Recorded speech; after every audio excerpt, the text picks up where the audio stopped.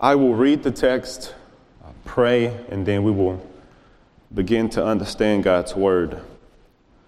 Philippians chapter 3, starting at verse 12. Not that I have already obtained this or am already perfect, but I press on to make it my own, because Christ Jesus has made me his own.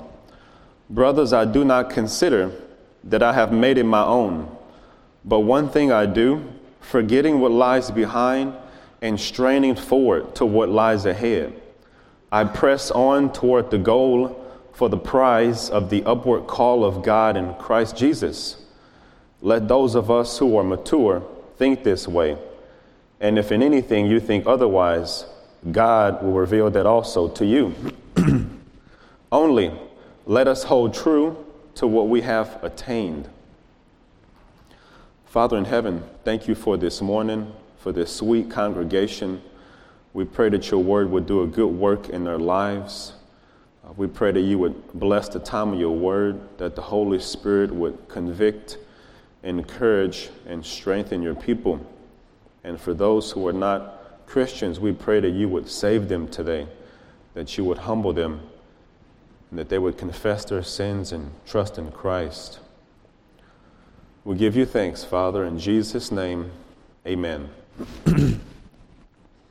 Have you ever met someone who was tenacious about something, slightly obsessed with something or somebody?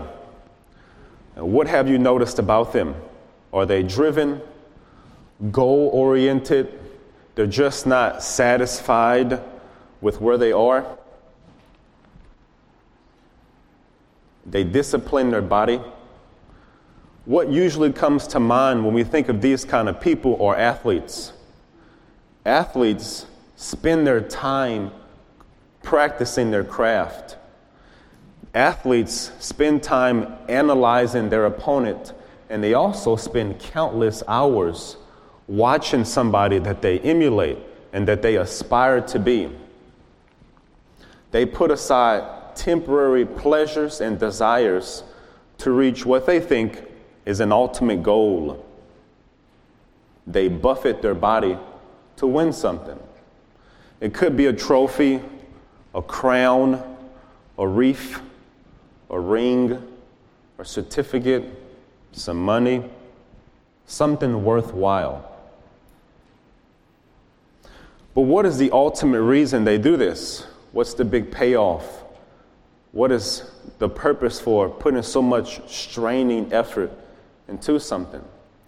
Well, if they're not thinking biblically, what they think is that the thing that they pursue is going to satisfy them. The thing that they pursue is going to make them happy.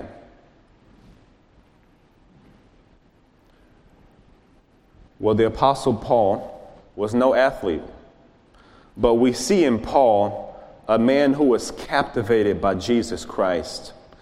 And like an athlete, he would pursue Christ with all of his might. This is Paul's testimony to the Philippian church. And what he's trying to show us is that when Christ takes hold of you, with that same grip, we take hold of Christ. This is the testimony of Paul, but it's also our testimony. It is the testimony of every Christian. We pursue Christ. We press on toward more of Christ. So what does Paul teach us? What is Paul teaching us about the pursuit of Christ? What he's going to show us is 3 truths about the pursuit of Christ. 3 truths about the pursuit of Christ. And the first one is that the pursuit of Christ has intentionality. It's in verse 12. Not that I have already obtained this or am already perfect, but I press on to make it my own, because Christ Jesus has made me his own. The pursuit of Christ has intentionality because it causes us to reflect on the fact that we are not there yet. We haven't obtained Christ yet. And when he says the this and the it, what he's referring to is in the prior context. Up until this point, Paul has told the Philippian church to look out for those Jews, those self-righteous Jews who have not put their full trust and confidence in Christ. Paul would go on to say, if those guys think they're perfect or made right with God, I'm better than them. I could boast in the sight of man. In the sight of man, I'm more righteous than them. Paul would go on to say, I was circumcised on the 8th day. I am from Israel. I'm from the tribe of Benjamin. I'm a Hebrew of Hebrews. I'm a Pharisee of the law. As for zeal, I persecuted the church. According to the law, I'm blameless. But when Paul met Jesus Christ, Jesus exposed Paul as guilty, a sinner, not righteous. And Paul, once he met Jesus Christ, all that Paul held on to so dearly that he thought made him righteous, he said it was all worthless. He said it was trash. I put no confidence in myself anymore. He says, I want to be found in him, Christ, not having a righteousness of my own that comes from the law, but that which comes through faith in Christ, the righteousness from God that depends on faith. That's verses 1 through 9. And then verse 10 is where we have the this and the it Paul is referring to in verse 12. Verse 10 says, verse 10 says, that I may know him and the power of his resurrection, and may share his sufferings, becoming like him in his death, that by any means possible I may attain the resurrection from the dead. Paul hasn't obtained this yet. He's not perfect yet, but he's pressing on to Christ. The pursuit of Christ is intentional. He makes a conscious choice on what is most important to him. Paul could have said, I've seen Christ. I know Christ. I've had revelations from Christ. I've been up to the third heaven. But Paul says, I haven't had enough of Christ yet. And up to this point in Paul's life, he's been in Christ for about 30 years. So he says, I'm not there yet. There's so much more of Christ to be had. So much more of Christ to be had. He wants to know the wonders of Christ, the beauties of Christ, the mercies of Christ, the graces of Christ. Paul was not yet perfect. He was made righteous by the blood of Christ, but the flesh was still a reality. He was no longer a slave to sin, but sin still could entangle him. He had a new father who loved him, but he knows that his old father still desired to have him. He had the mind of Christ, but he does not always think like Christ. Paul was unfinished, a work still in progress. Paul had desires that were not yet realities. Paul was laid hold of by Christ, and in turn, he wanted to lay hold of Christ. On the road to Damascus, as Paul had papers in hand to apprehend Christians, Christ knocked Paul off his high horse and humbled Paul. Paul desired vengeance against the people of the way, but the Lord desired to give Paul mercy.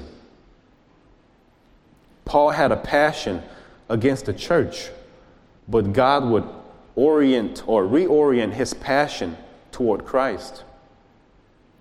Paul, with zeal, was opposed to Christ. Now with zeal, Paul loved Christ. Do you know this zeal? Do you know this zeal, Christian? Does this passion sound familiar to you? Do you remember when Christ took hold of you? Or if you don't remember the day, can you still attest to this same passion that Paul has? Are you intentional like Paul? Is your pursuit of Christ intentional? Because Christ does not save us to be lethargic, to be cold and complacent, to coast. No, when Christ saves, he creates a new people who press on or presses on to know more of him. The pursuit of Christ has intentionality. Intentional to reflect on the fact that I have not obtained Christ yet, and intentional to just press on to Christ. The second truth of the pursuit of Christ is that it has intensity. The pursuit of Christ has intensity. That's in verses 13 to 14. Paul says, "Brothers, I do not consider that I have made it my own, but one thing I do, forgetting what lies behind and straining forward to what lies ahead, I press on toward the goal for the prize of the upward call of God in Christ Jesus." We must not misunderstand Paul, though. Though Paul was intentional, and as we will see, he's intense about pursuing Christ, he has not arrived yet. And he said that in the previous verse, in verse 12. And this is very instructive because sometimes we see Christians and we view them wrongly. We see Christians who are pursuing Christ and we think that they are holier than thou. They look like they have arrived. They look like they are pursuing Christ more than the rest of us. That may be true. But we should not look at other Christians like that because they have not arrived yet. Paul is not trying to make a claim that he's arrived. Paul would say, I still have so much work to do in my personal holiness, in my knowledge of Christ, in my conformity to Christ. So he presses on toward the goal. And the word press on, it's a very strong and vivid word. It's the Greek word dioko. And in the New Testament, it's predominantly used to deal with persecution, whether it's being persecuted, or you're doing the persecution. So this is a rare instance in the Bible where it's used or translated as press on. And here's a helpful definition of this word, dioko, or press on. It is to move rapidly and decisively toward an objective, to hasten, to run, to press on. It is like Paul is saying, I have to catch up to Christ. Christ is so far ahead of me. He wants to catch Christ, not to beat Christ, but to meet Christ. I have to press on towards Christ. With intensity, Paul presses on towards the goal and the prize. And with intensity, Paul forgets the past and he reaches forward to what lies ahead. Forgetting what lies behind. Paul could not focus on the past anymore. He knows that his life prior to Christ was shameful. He can't focus on that anymore. Prior to Christ, he lived a life that was displeasing to God, unhonorable. And he couldn't even focus on his past failures while he has been in Christ. He would need to repent of those, but he can't focus on those anymore. And he could not focus on the victories that he has had in Christ. He couldn't focus on the victories. Because if he focused on the victories, it would make him tall and prideful instead of on his needs and humble. It would make him, focusing on the victories would make him independent instead of dependent. He couldn't focus, and he couldn't focus on the trials he has had while in Christ. Anyone in here needs to just forget the past? Do you need to just forget the past? You still stuck in the past? Stuck on your past hurts, past sins? How you have stumbled? Anyone hurt you? What you need to do is just put your eyes on Christ. The mockery of your faith, the isolation you have received from your friends and family, the outcast feeling, time wasted while you have been a Christian, the foolish life you lived before Christ, forget it. Forget it all. Paul says he is forgetting what lies behind. And what you must do is you must reach for the future. That's what the verse says. Reaching forward to what lies ahead. What lies ahead for Paul is the goal, the prize. And the prize is Christ. Christ is the prize. Christ is Paul's goal. Christ in his glory. And the goal is the call that was placed on his life.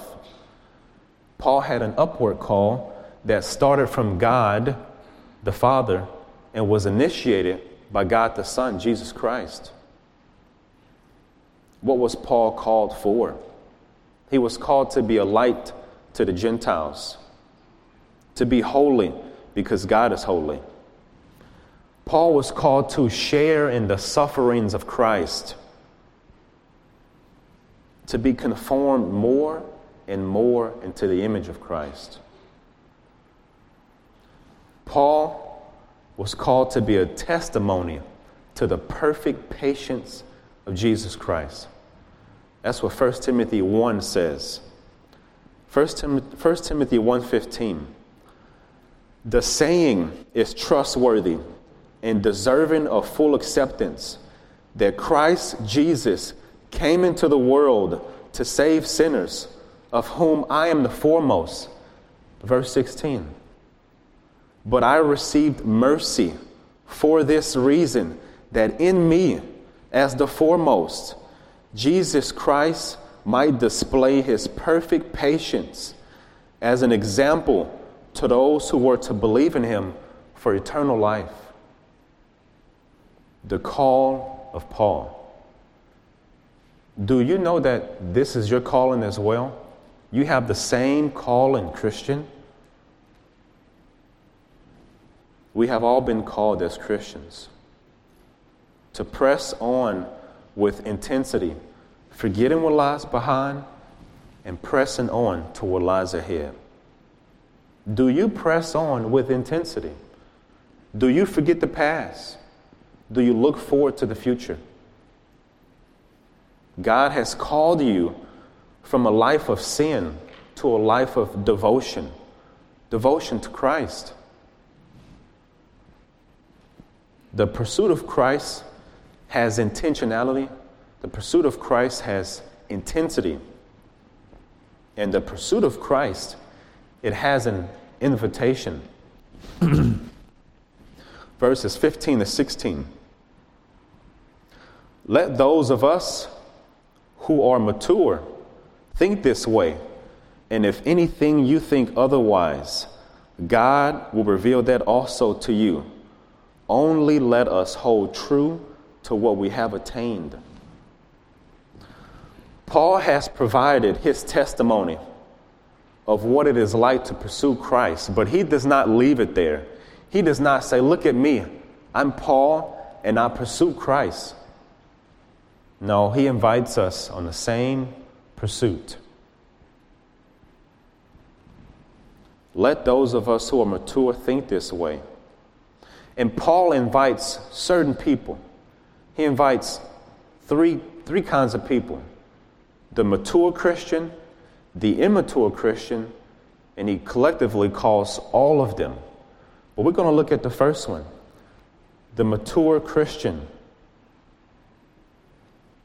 He calls them mature, or you might see the word in your translation, perfect.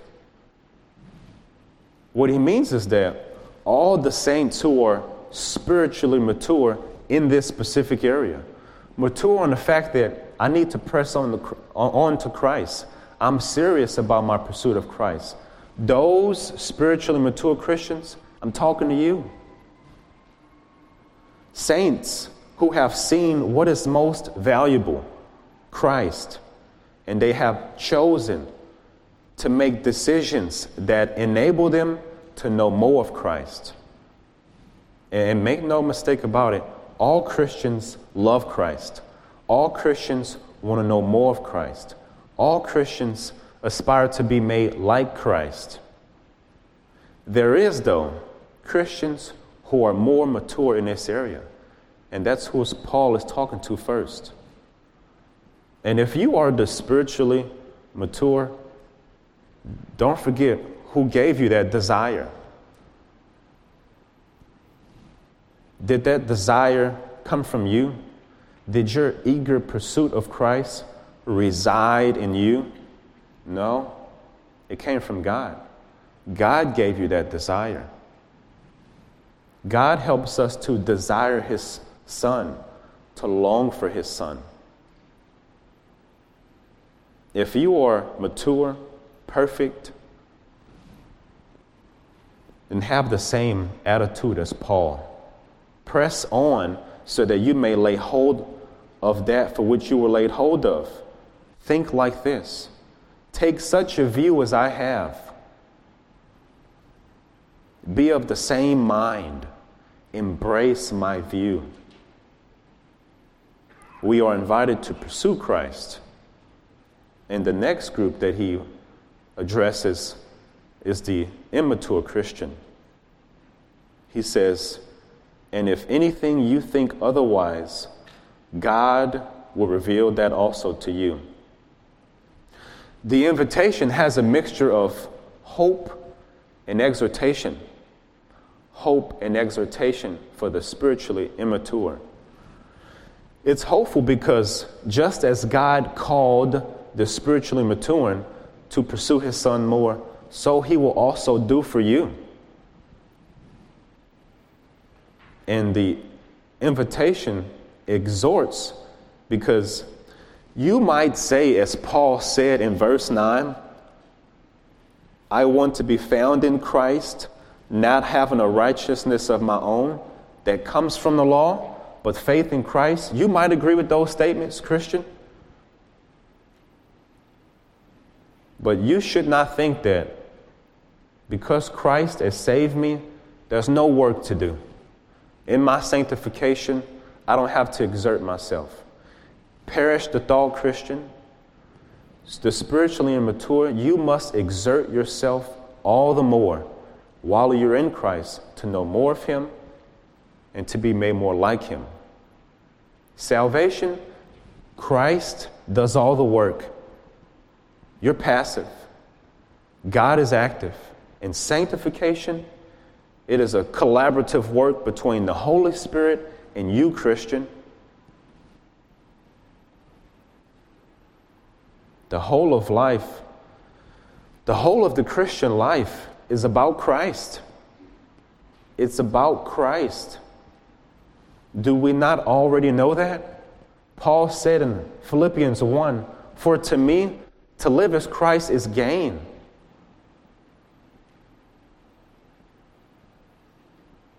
For me, to live is Christ, but to die is gain. Acts 17:28. In Him we live, move, and have our being. Colossians 2:3, in Christ are hidden all the treasures of wisdom and knowledge. Hebrews 1, he is the radiance of the glory of God and the exact imprint of his nature, and he upholds the universe by the word of his power. Colossians 1:15, referring to Christ, he is the image of the invisible God, the firstborn of all creation. Verse 16, for by him all things were created, in heaven and on earth, visible and invisible, whether thrones or dominions or rulers or authorities. All things were created through him and for him. John 1:14, and the Word became flesh and dwelt among us, and we have seen his glory, glory as of the only Son from the Father, full of grace and truth. All of the Christian life is about Christ. God, the Father, he will reveal to you your need to know more of his Son. And so this is helpful because no Christian needs to excessively pound the other Christian, that you need to grow up. You need to mature. No, God will do the revealing. The Christian is not able to give desires in the heart of another Christian. That's God's job. No, what the Christian does for another brother or sister is that we preach, we teach, we exhort, we encourage, and we live it out. But God gives the desires. God does the growing. God will reveal that also to you.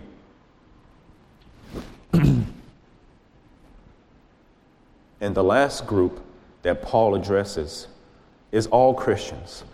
All Christians in Philippi, whether you are mature, immature, and he even includes himself.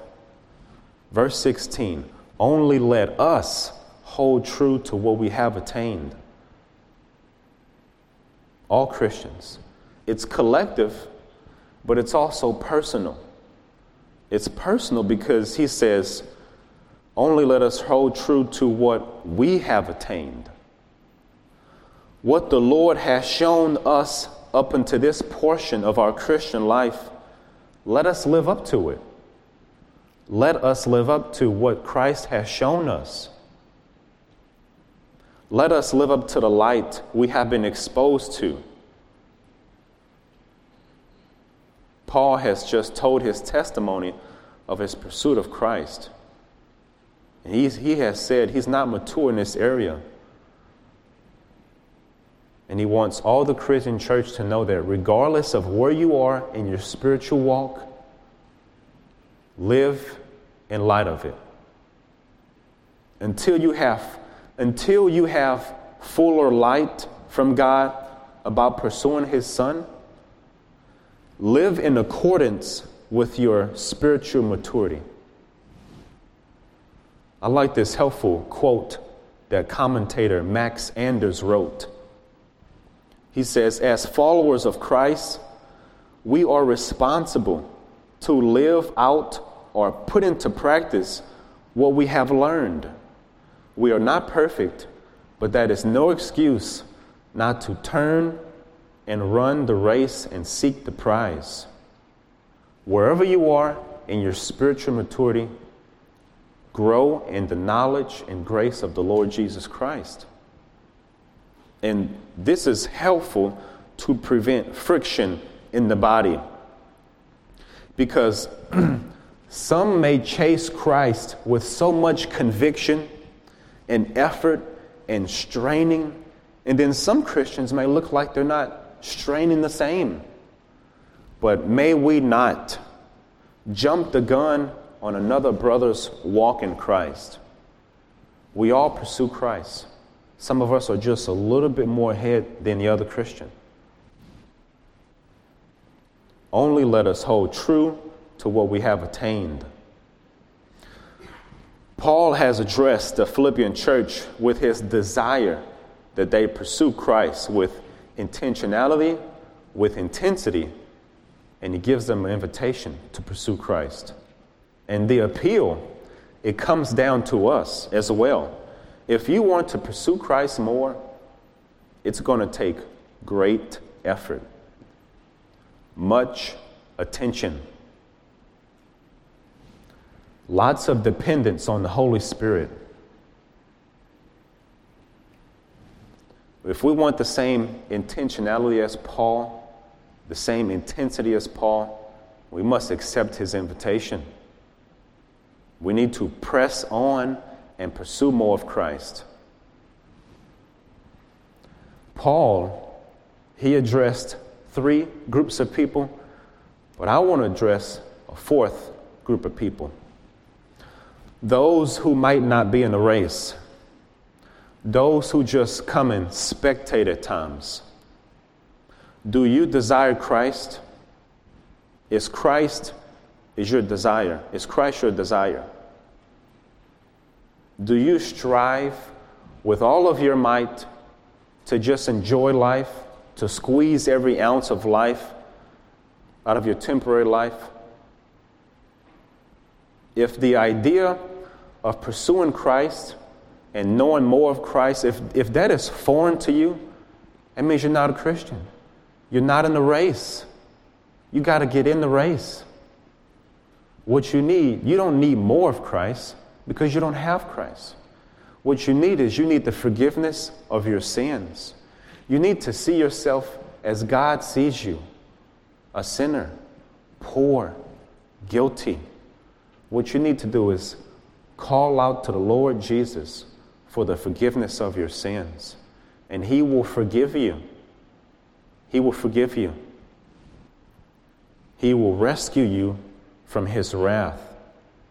He will make you his own, and he will reorient your life from sin and hell to Christ in heaven. He will put you in a race on the starting line towards knowing more of Christ and becoming more of like Christ. If you're not in the race, that is what I exhort you to do, to call out to the Lord Jesus. Let us pray. Father in heaven, we give thanks to you for your Son, Jesus Christ, who came into the world to save sinners. And once we are saved, we have a new life that desires Christ and loves Christ. May you help us pursue his Son more, your Son more. May you help us, God, because we have lots of distractions. Help us in our attention to Christ. Set our focus on the things to come. Father, for those who are not in Christ, may they look to you today for the forgiveness of sins. In Jesus' name, amen.